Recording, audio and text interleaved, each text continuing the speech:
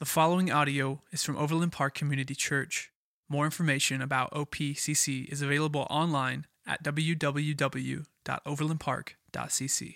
It's good to be with you guys today. Good to be back from the men's fishing trip. We had a great time of some really cool bonding. I'm just encouraged by the fellowship and the relationships. It kind of went to another level, and that was sort of our objective for the trip, is for some of the men of the church who were able to go just to kind of get to know each other a little bit better. And so the Lord certainly blessed us. We came back safe with no injuries other than a little bit of burns and lots of humility by flipping those canoes over. But it was a good time by all. I want to encourage you to pray for Shay today. I'll tell you a little bit about Shay.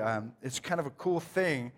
He's not here this morning because Shay is the chaplain for the T-Bones. And so he's doing baseball chapel for them today. And he has, for their home games that are on Sundays, he'll have some responsibilities. He'll either do chapel on Saturday nights or Sunday. And so that's really cool. I encourage you to pray for him to have some breakthrough with some of those players and encourage them. And they may be in discouraging places in their lives. It's tough. It's challenging. I know we think that, man, oh, that's great. Just to live that whole dream out. It's kind of a challenging time for those guys. We actually have a baseball player in the church. I won't say who he is, but his wife is here today. And if you don't know that, it's pretty cool. But he's playing right now, and he's away from his family. It's challenging for them. And so pray for Shay. It's a great opportunity for ministry, for him to be able to minister to those guys out there. But I want to encourage you to do that. And I want to share with you today, the Lord has been speaking to me recently as we were coming out of the last series, and I was thinking about, Lord, where do we go for June? Like, what do you want to say? What do you want your people to hear? And so the Lord kept reminding me a little bit of June is it's Father's Day, which is not really a big deal. I think it's just people felt guilty because Mother's Day is such a big deal, so they just tossed it on the calendar. So June is kind of like a man's month, right? And so the Lord has kind of spoken to me about speaking to the men of our church and certainly speaking to all of us. But I feel like He's really like calling me to kind of spend some time really thinking through it and issuing a challenge for all of us. And it sort of landed on this whole idea of being fierce. And I kind of got confirmation from that while we were on the trip. And the Lord, like I shared the word on Sunday morning just briefly before we set out on the river. And so the Lord just kind of gave me some confirmation. Yeah, this is where I want you to go. And so that's what I want to share with you today, is that the Lord has been saying to me that there is a need for men and women, boys and girls, students. There's a need to rise above the normal and be fierce for the Lord. Like, there's too many people in the world, in the kingdom, that are just being normal for the Lord. And there's a call and there's an expectation that the Lord wants us to be fierce for Him. And so that's what it's going to take, and that's what the Lord has been sharing with me about what does it take for OPCC to take another step and go to the next level. And the Lord is saying, man, it's going to take men and women to be fierce for me. That's what the Lord is wanting out of OPCC, for us to really believe that we can be a group of people who are fierce for Jesus as our King, and that He can use us to accomplish things that we never thought or even dreamed of. He exceeds our expectations, as the Word says that He will do. And so I'm reminded by the Holy Spirit of David's mighty men. And these dudes, they were, like, when you talk about David's mighty men, your translation may say mighty warriors, but they were bad dudes, and they were fierce. There was one instance in 2 Samuel chapter 17.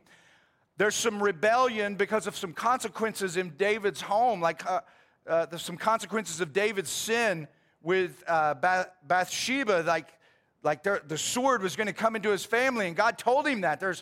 He didn't separate his relationship from him, but says there's going to be consequences, David, for this. And part of it was there was division in his home, and one of his sons, Absalom, rose up and took over, tried to run him out of town. And so during that period of time when David is sort of on the run, he's trying to figure out what he wants to do, and this division happens in the home. Ahithophel is a counselor that Absalom sends for, and Ahithophel tells Absalom, he says, what should I do, Absalom asks him. He says, well, you should take all of your fighting men and you should go after your father and you should kill him right now.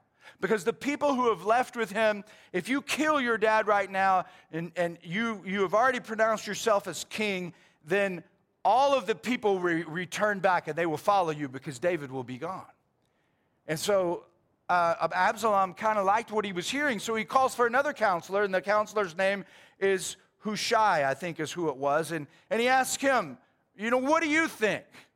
And Hushai says, this time Ahithophel's counsel is not good. He says, you know your father and his men. They are fighters and as fierce as a wild bear robbed of her cubs. And he's basically saying, Absalom, your dad is a bad man, and you do not want to take him on. The dudes that are with him are bad men. And when you start thinking about going into battle with them, you had better be prepared and not just think you're going to go in and take those guys out, because he's basically saying the Lord has raised them up as warriors to conquer the territory and the kingdom and make the kingdom all that it was supposed to be, as he promised to Abraham that he would make him a father of many nations. David was the king that was used to accomplish that. And so he's basically saying, this is not a good idea. You should not do it. And so we look and we get an idea of what these mighty men were like. Now, we're not going to go into what happens with Absalom as he pursues him. That's not today's sermon. It's just to give you an idea of what the perception of the people were about David and his mighty men. And we're tempted to think that these were great men, like these were guys that were just great and they were used because of their greatness. But actually, they are a group of nobodies that became somebodies. They were nobodies. Like when we look in the scripture and we find how they came together, David is in this place where he is alone. David, he has the blessing and anointing of God on his life. King Saul was the first king of Israel, and so he doesn't fulfill the expectations of the Lord. He doesn't listen and obey the Lord and follow his voice like the Lord told him to do. God is telling him to do things, and he sort of takes things into his own hands and tries to cut out his own path. And so God tells him, I'm taking the kingdom from you. And David is the one who's chosen, is going to be raised up to be the next king. And so we see David, first, one of the most famous things about David, when he slays Goliath. And all of Israel is there in battle, and here he is as a young man. Most scholars agree he's probably somewhere between the ages of 15 and 17. And he takes on this giant and takes him out. And he becomes famous, and they start singing songs about him. And so Saul brings him in and honors him, and then Saul starts to feel threatened by David. Saul starts to recognize the hand of God is on this guy's life. And so it ends up in that first David is brought in, and he is a part of David or King Saul's court, but he ends up being so threatening and presenting such a threat to King Saul that King Saul tries to kill him. And so David has to go on the run. He flees, even though he's best friends with King Saul's son, Jonathan. They're knit together in a very close, tight relationship. But Jonathan tells him, listen, my dad means evil for you. And so David goes on the run. And so when David is in hiding, this is how we find that the mighty men that he raised up, how they were gathered around him. It says in 1 Samuel chapter 22, verse 2, all those who were in distress or in debt or discontented gathered around him, and he became their commander. About 400 men were with him. So David is just trying to listen to the Lord as a young man, and God is blessing him, like he slays the giant. He's increasing his favor with God and men, and he's increasing in his stature as he's entering into manhood. And God is honoring that. And so now as he's listening and following the Lord, and he's just trying to do everything that's right, he is opposed by an enemy. And that's exactly what happens to us. The more in tune we get to the Spirit of the Lord, and the more familiar we are to his voice and listening to him, the more opposition we will face from an enemy. And that's what happened in David's life. And so David is trying to be obedient to the Lord. He's trying to surrender to him. He's trying to do everything right. But he's like, why is this opposition happening?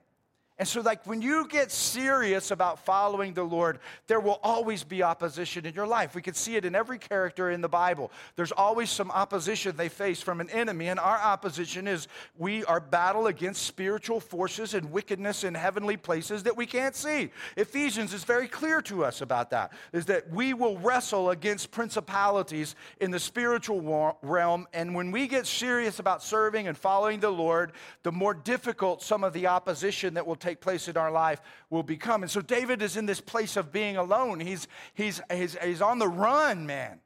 And God brings him these people.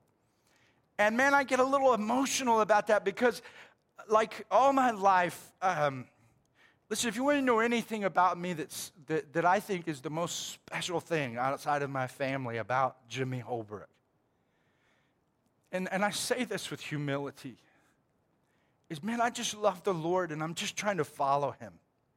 And I've been trying to do that since I was 22 because there was a time in my life where I just ran from him in the opposite direction. And so, I just love Jesus, man. I love the way he's transformed my life. I love the way he's showed up time after time. And so the Lord he called me into ministry, and the Lord, man, he just puts people around you. And he's faithful to do that. And so as I preach the word to you today, and I'm reminded of all of the people through the last 2 decades of the ministry that I've been involved in Oklahoma and now here. I'm reminded of the people that God has brought around me, and I'm reminded of these people.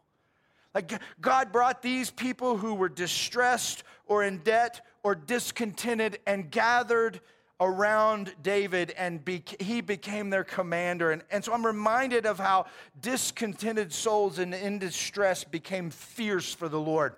And I've watched people do that. And I've watched many of you do that. I've watched you become fierce for the Lord. I'm watching some of you do it right now. You're trying to take the next step and not just be a normal person who follows the Lord, but becomes fierce. If the Lord is going to use us to accomplish what he has called us to do as a ministry here in this community, I am incapable of fulfilling what that request is by the Lord alone. It cannot be done. It is bigger than one man's desire. It is bigger than one man's vision. It is bigger than one man's willingness to be fierce for the Lord. It is bigger than 2 men, and I am so encouraged that we have Shay. I'm so encouraged that we have Molly and Corey and Christina. I'm so encouraged that I have my family. I'm so encouraged that I have the leaders that I have around me in this church. But it is going to require all of us. Like when you come to a church this size, and you go, who's he talking to? I'm talking to you, bro. Like everybody.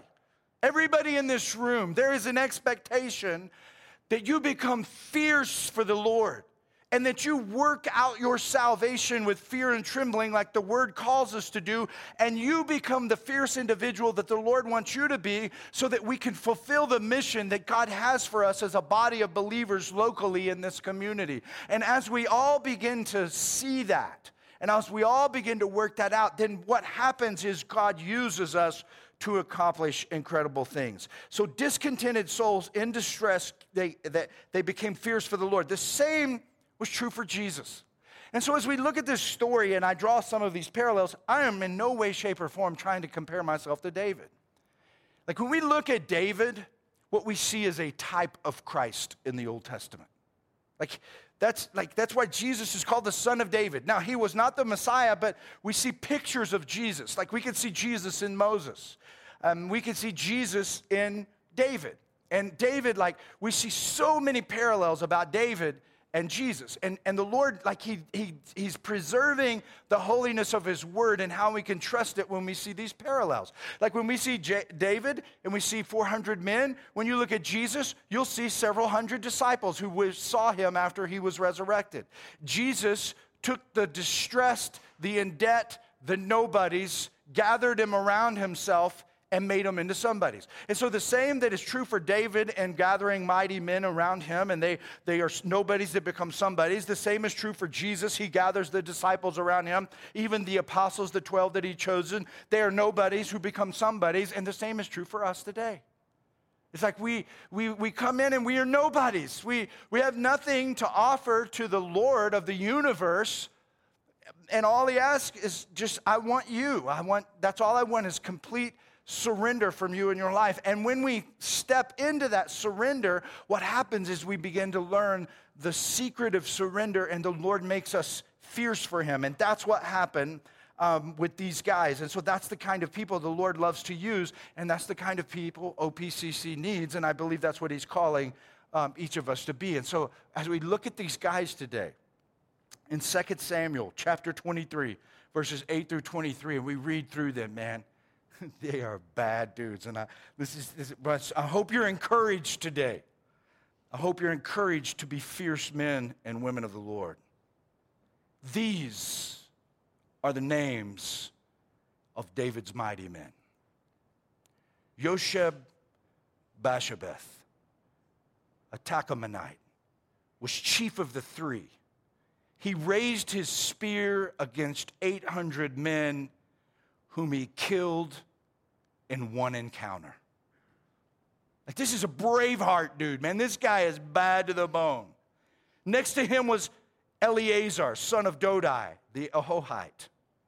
As one of the three mighty men, he was with David when they taunted the Philistines gathered at Pas-dammim for battle. Then the men of Israel all retreated, but he stood his ground and struck down the Philistine until his hand grew tired and froze to the sword. The Lord brought about a great victory that day. The troops returned to Eleazar, but only to strip the dead. Next to him was Shammah, son of Agi, the Hararite. When the Philistines banded together at a place where there was a field full of lentils, Israel's troops fled from them. But Shammah took his stand in the middle of the field. He defended it and struck the Philistines down, and the Lord brought about a great victory. During harvest time, 3 of the 30 chief men came down to David at the cave of Adullam, while a band of Philistines was encamped in the valley of Rephaim. At that time, David was in the stronghold, and the Philistine garrison was at Bethlehem. And so it's about 12 miles away. It doesn't say that in the word, but that's how far it was. David longed for water and said, "Oh, that someone would get me a drink of water from the well near the gate of Bethlehem." So the 3 mighty men broke through the Philistine lines, drew water from the well near the gate of Bethlehem, and carried it back to David. These dudes went 12 miles. It wasn't a command. David was just saying, I'm so thirsty. I'd love to have a drink from the well of Bethlehem. And these dudes made the 12-mile journey and brought it back to David.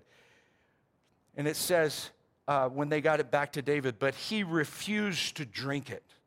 Instead, he poured it out before the Lord. "Far be it from me, O Lord, to do this," he said. "Is it not the blood of men who went at the risk of their lives?" And David would not drink it.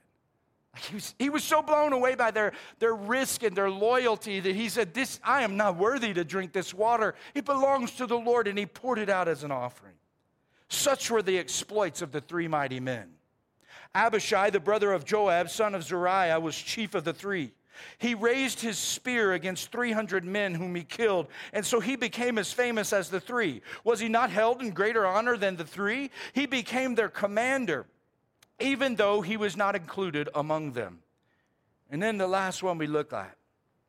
Benaiah, son of Jehoiada, was a valiant fighter from Kabzeel, who performed great exploits.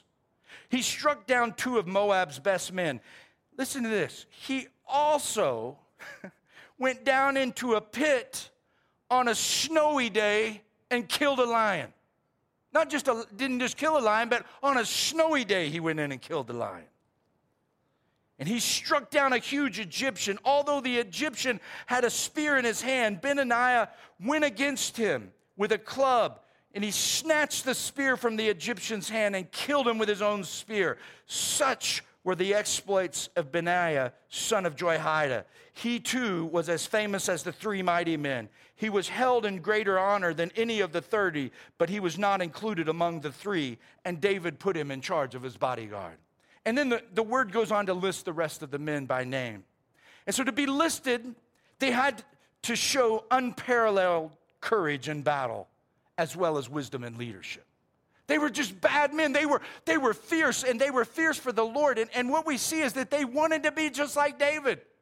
Like if you read through that, you see David all in that. And if you read through that and you read and study David, you see Jesus all in that. That's exactly what's going on here. Like when it talks about how they stood and there was a mocking of the Israelite, or they went with the Philistines and they mocked him and all of Israel fled, but this dude, Eleazar, stood his ground. That's exactly what David did on the mount at Ephes-dammim whenever he went against David and Goliath had their battle, that epic battle. All of Israel was scared to death. They would go down in the valley and then the giant would step out and say, "Send me a man," and they'd run back up the hill. And David went and stood in the middle by himself alone and slayed Goliath.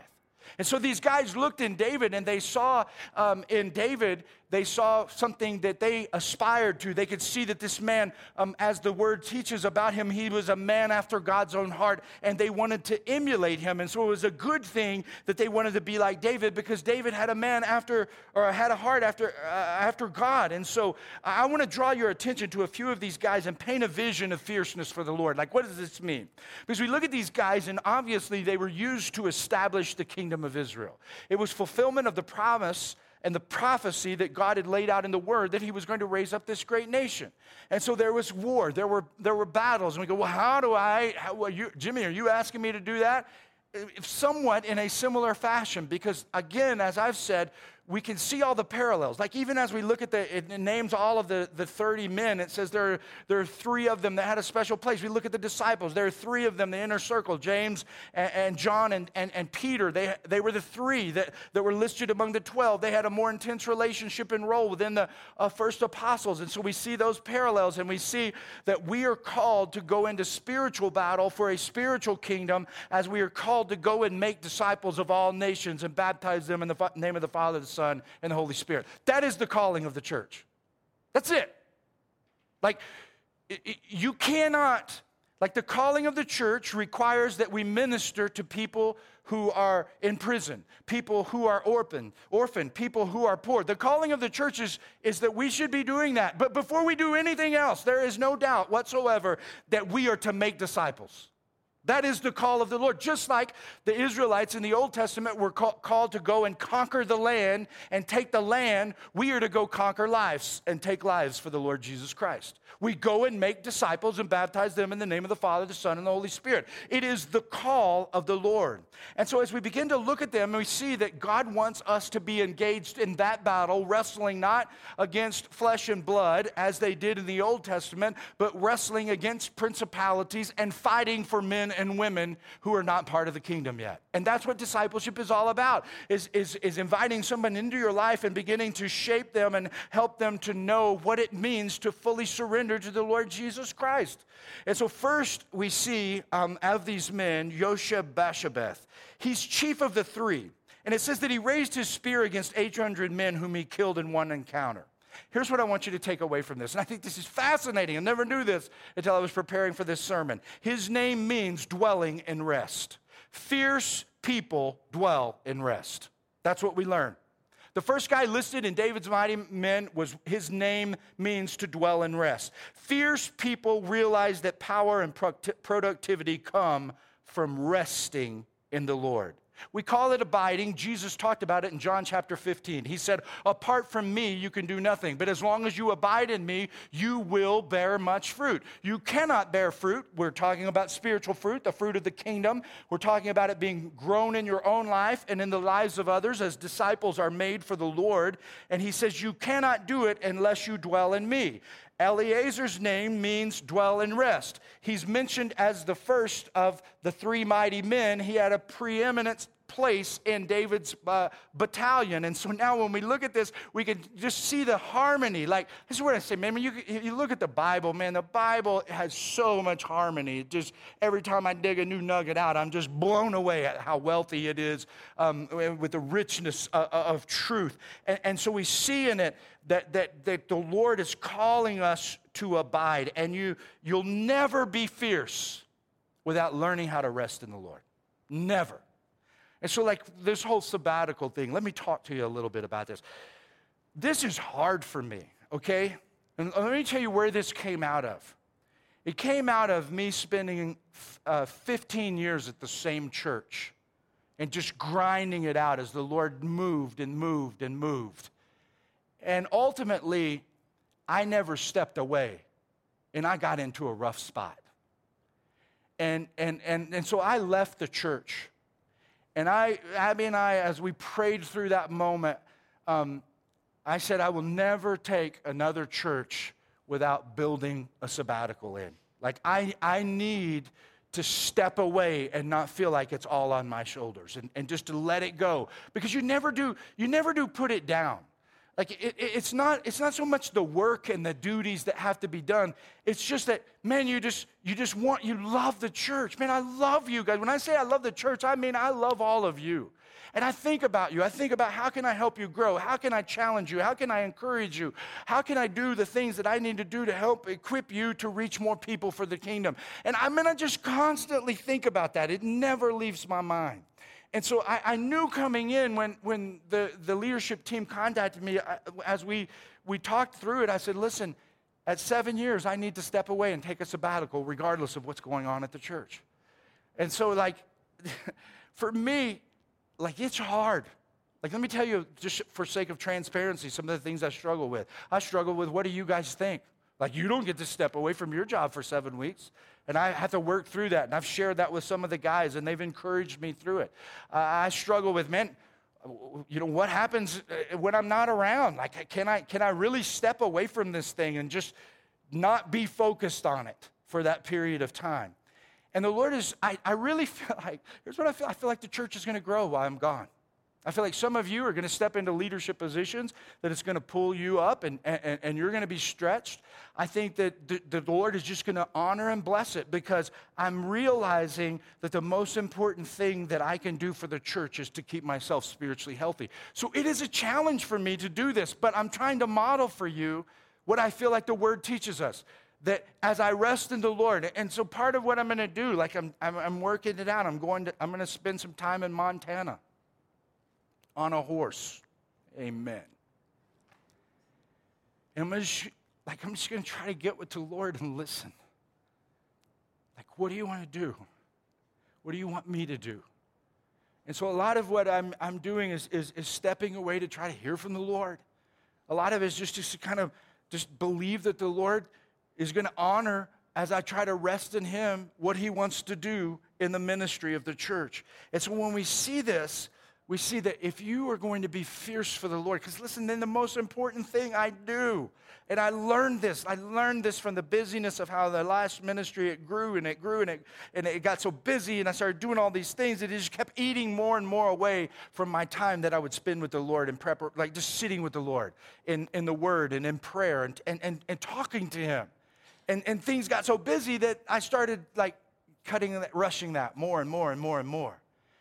And so like, it's very difficult to be disciplined and be the kind of people that the Lord calls us to be where we abide in Him. We step away, we rest in the Lord, we carve out a moment of time, and we believe that we will be more productive at work if we will sit at the feet of the Lord. And that's what the Lord is calling us to do. So this is not just for ministers to abide in the Lord. We see all of these guys, like this guy's name meant that he was one who dwell in rest. And so you need to dwell in rest. Now, when I say dwell in rest, what do I mean by that? Rest in the Lord. Abide in him. Like, don't try to do all of the work that you have to do. Don't try to build the team that you're building for your career. Don't try to build it in your own power. Build it in the power of Christ, and the only way to access that power is at his feet. Like, this is the only way he gives it away. If you're leading out in the community and you're part of an organization or whatever, and you're trying to lead something, know that the Lord has you in that place for a specific reason to lead out, and he wants to use you. But the only way that he can use you and bring power into your life is if you sit at his feet.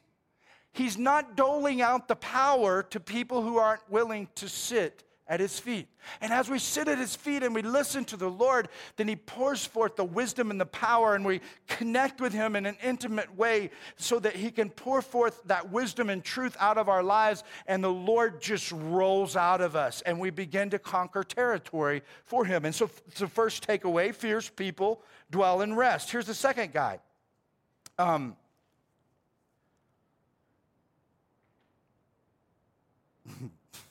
Hold on, I'm stuck.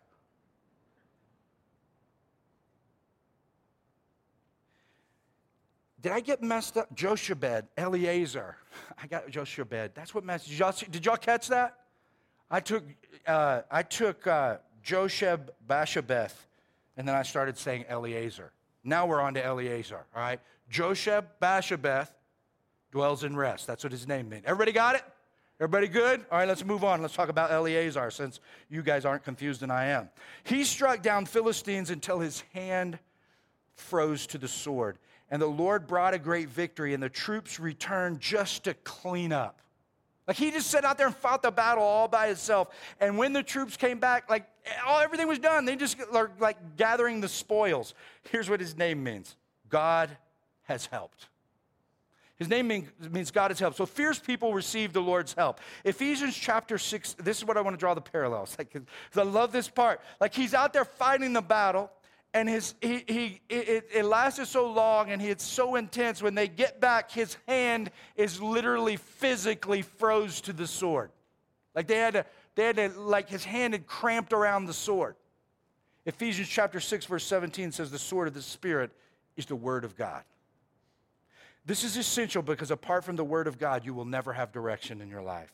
Fierce people realize that the word is alive and active, as Hebrews teaches us, and so they hold on to it with everything until their hand freezes to it, until they know, like, I cannot live my life without some time in the word. They begin to recognize that if they're not spending time in the word, they're not having that time or that experience of power being channeled through their life. And so when we we allow our hand to freeze to the word, then what happens is God helps us be fierce when we hold on to the word.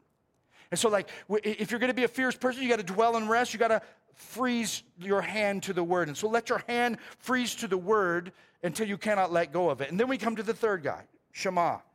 He took a stand in the middle of the field as well. And when everyone fled, the Lord, it says, brought about great victory. You know what his name means? Astonishment. Fierce people are marked by divine astonishment. David was so overwhelmed, that the people were so overcome by looking at this guy's life. When they would look at Shammah, they could see that the divine hand of God was upon him. And so here's what I see happening in the scripture, and what I think the Lord is trying to teach us, is when you work from rest and hold on to the word, you and others are astonished by the divine hand of the Lord at work in your life. I'm glad Shay's not here today. I'm so glad, because I want to talk about him. I'm so thankful for Shay because he is fierce for the Lord. And in the last year, you guys have had to watch him. You've had to watch him walk away from a good-paying job and walk into a new area of a career to try to provide for his family, scared to death. But he's being fierce for the Lord because he feels the Lord has called him into that. And I think many of you are enamored by him. I've been around long enough, you're not enamored by me anymore. You're comfortable with me. But you're looking at him, and as a young man, and you're going, what is going on? This is what is going on. He is fierce for the Lord. And because he's fierce for the Lord, we are astonished. And you are astonished as you look at his life. And other people ought to be looking at your life, and they ought to be astonished at the divine hand of God at work in you. That's what the Lord is trying to say to us, is that when we work from rest, when we hold on to the word of God, we will be marked by divine astonishment. Like, people will look at us and they will go, man, the hand of the Lord is upon that guy's life. What is different about him? What is different is he's being fierce for the Lord. He's believing at all costs that God has called him into something, and it's not easy to do what it is that God calls us to do. But as we step into it, then we see the hand of God bringing us through it, and people, and as well as ourselves, are astonished. I look at so many things in my life and I just go, man, that is the Lord. It is the Lord. We look in the scripture and we see that the apostles, they would say this, man, whenever something incredible happened after Jesus had resurrected from the dead and the Holy Spirit had come, they would say, it is the Lord. It is the Lord. Like, they were astonished and amazed and in wonder of God. And so as the people of God, that's what's supposed to be happening in our lives. Like, your kids ought to be able to look at you and be astonished at the work of God in your life. You want to help your kids follow the Lord and be people who are faithful? Don't teach them to go to church. They will hate it. They won't understand it. But if they watch you as a mom or a dad and they see you fierce for the Lord and they see the hand of God rolling out of your life and they're astonished by it, you know what they're thinking? I got to give me some of that. I want some of that for myself. And as they begin to develop that spiritual appetite, then they follow through to become people who are fierce for the Lord themselves. And so Shammah, we see, was marked by divine astonishment. Then there were the 3 of the 30 who overheard David say he would like a drink from the well. And we don't know their names. They aren't specifically identified, but they risked their lives to offer the king a cup of cold water. It wasn't even a man. He's just like talking, man, I'm so thirsty, how good. He's just reminded of how good that well tasted when he was a kid and he lived there. So the dudes broke through enemy ranks. They travel 12 miles. They bring the king back a cup of cold water. Here's what we see. Fierce people risk their lives for the king. David was so overwhelmed by the sacrificial act that he offered it. You know what it's a parallel to? The woman who broke the perfume and anointed Jesus' feet, and people talk about it forever. This is one of the most loved stories about David, is whenever his men brought him this water, and he said, I can't drink that. And he poured it on the ground as a libation offering. A libation offering, like the Israelites would not consume the blood of a sacrifice. They would pour it out. You know, and so what we see here is that he's pouring it out as an offering to the Lord because it represented the blood that was risked of his men. And he's saying, I'm not worthy of it. And I am reminded today as we think of that when Jesus said, even if you give a cup of cold water in my name, you will not lose your reward. I'm reminded of the parallel in the New Testament when Jesus says, what are we to do? We're to be living our lives where we're serving others. And as we offer that cup of cold water, we're doing it in the name of Christ. And as we are risking our lives for the sake of others, and we realize it is more blessed to give than it is to receive, then we see the hand of God moving in our midst. And then we come to the last guy, Benaiah. He performed great exhibits. He struck down Moab's 2 best men. He went down into a pit. Like, man, if you're going to be in the Bible and only have a couple of verses, why not this one? He went down into a pit on a snowy day and killed a lion. He struck down a huge Egyptian by taking his sword. Like, he went to battle with a club against they say that this guy was probably over 7 feet tall. Again, he's trying to emulate David, trying to be like him because David had slain a giant as well.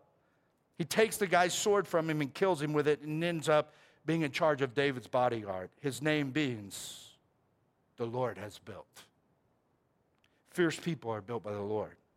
Now, as Corey comes and we begin to land this talk today,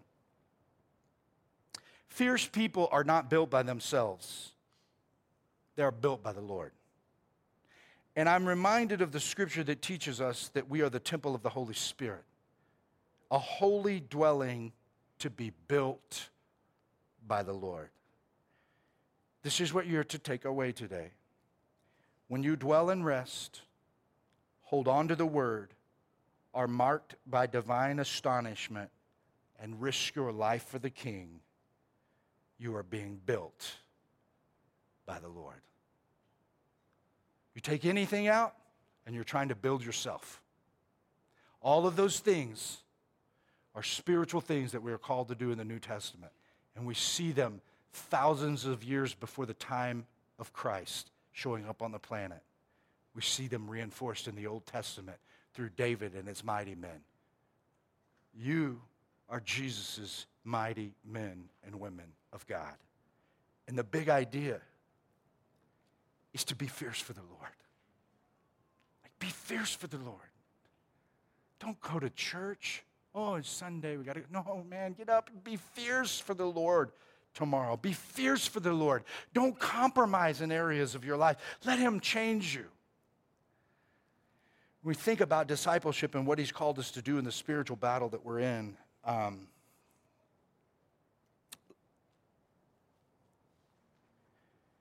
there will be some people who are released in discipleship in a couple of weeks. And they will begin their own groups soon.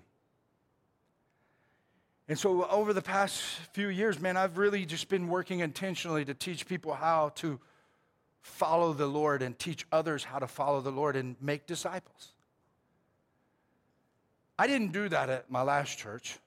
It was like whatever you got about that was through osmosis. Whatever came off of me and splashed on you and you could get it on your own, you got it. I wasn't so intentional about it. But I've been listening to the Lord here, and he's just told me, work with people, teach them how to follow me, do it one-on-one, release them, and just keep doing that and teach them how to do it, and you will become the church that I want you to be. Not a crowd of people, but a church filled with people who are fierce for me.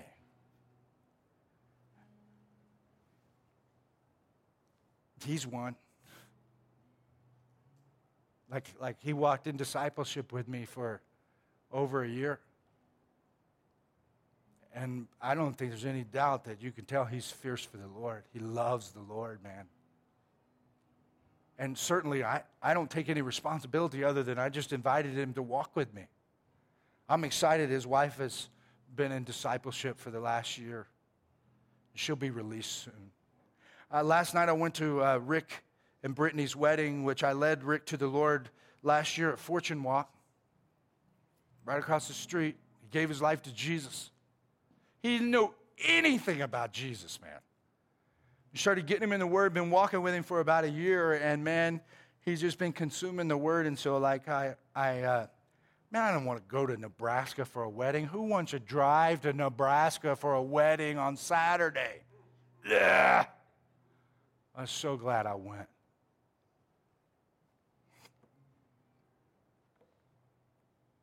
So they're reading their vows, and he breaks his open and begins to read it. First they talk about how they thought they had their life cut out, but then they found a church.